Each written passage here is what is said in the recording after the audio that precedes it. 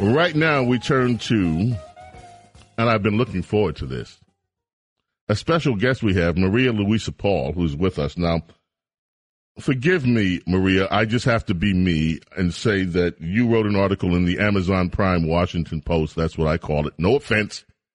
But you wrote an article in the Washington Post, and it's about pets.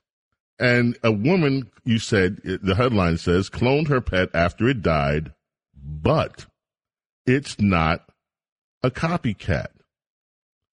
And so it begins with the story of Chai, a freak accident. She swallowed her piece of wrapper, got lodged in her intestines. The 5-year-old cat died in 2017. Her owner thought there was nothing she could do.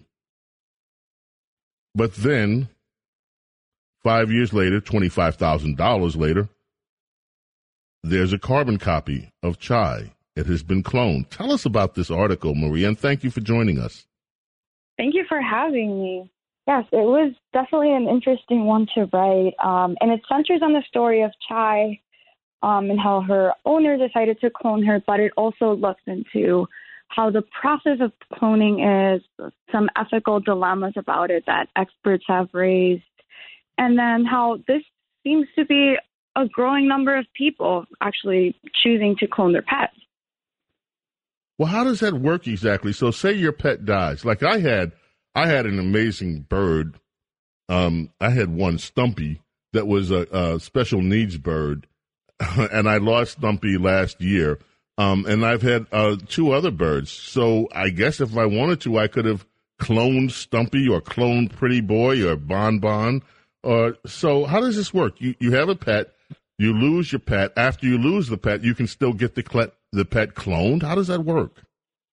So you actually have to get the cells first. You have to get a tissue sample. And the thing is that the cells will be better if your pet is alive. But in the case of Chai, the thing that her owner did was that she made sure to get those samples really early after she died, in the next day or so. So that's why they were still viable. So the first thing you have to do is get those tissues, those cells, and send them to the lab. And the process of cloning hasn't really changed that much since Dolly the sheep.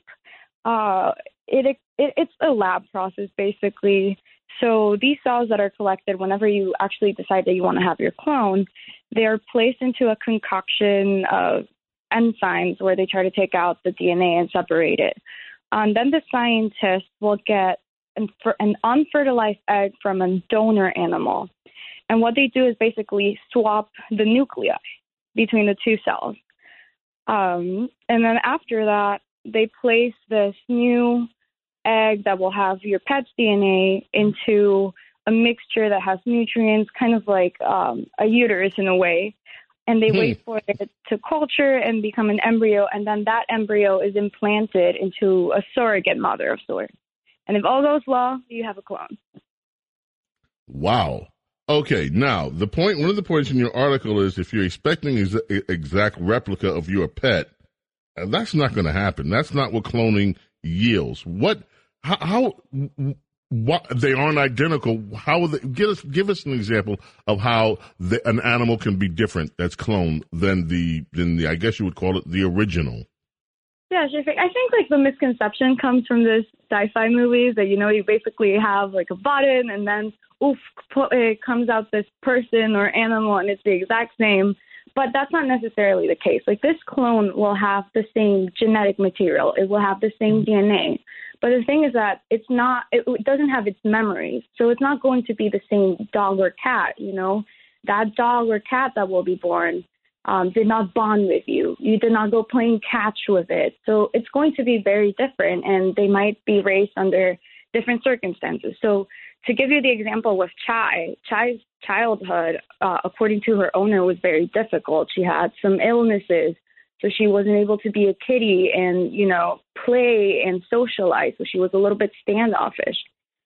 But then you have Belle, that's the new clone, the new cat, and she's been able to just enjoy all these different moments. So she's more extroverted, she's different in that sense. But there are some similarities between the two. She said that the two cats just mysteriously love sleeping all stretched out against her back.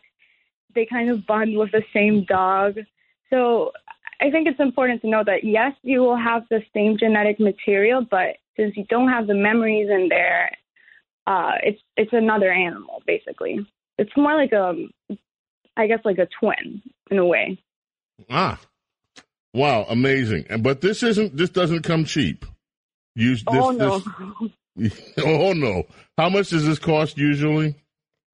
So Biogen Pets, which is the only company in the U.S. that clones pets, will offer the service. For dogs, it's $50,000. For cats, it's $35,000. Whoa! You want your dog? But people are lining up to do this. I mean, they don't. I couldn't get the exact number of people who are doing this because the company does not disclose how many clones it's doing. But they said it was in the hundreds. And then you have stories like there was a man who sold a priced Andy Warhol piece in order to afford the service. And then you have Barbra Streisand, who also did this. Amazing. Well, it was such an informative article, so thank you for joining us to shed light on it. And you write about some interesting things. I looked to some of the things that you've been writing about in the Amazon Prime Washington Post. By the way, there was a study. Excuse me. I'm not trying to start no mess with you, Maria, but there was a study out the other day that we just covered it yesterday that the Washington Post isn't paying people of color and women the same thing that it's paying men. And so I just wanted to bring that to your attention. Again, not trying to start any stuff, but you may want to just pay attention to that. But you have a marvelous career, it seems. You're writing about a lot of great things, and we appreciate you taking the time to join us today, and we hope to have you back in the future. Thank you. Thanks for having me.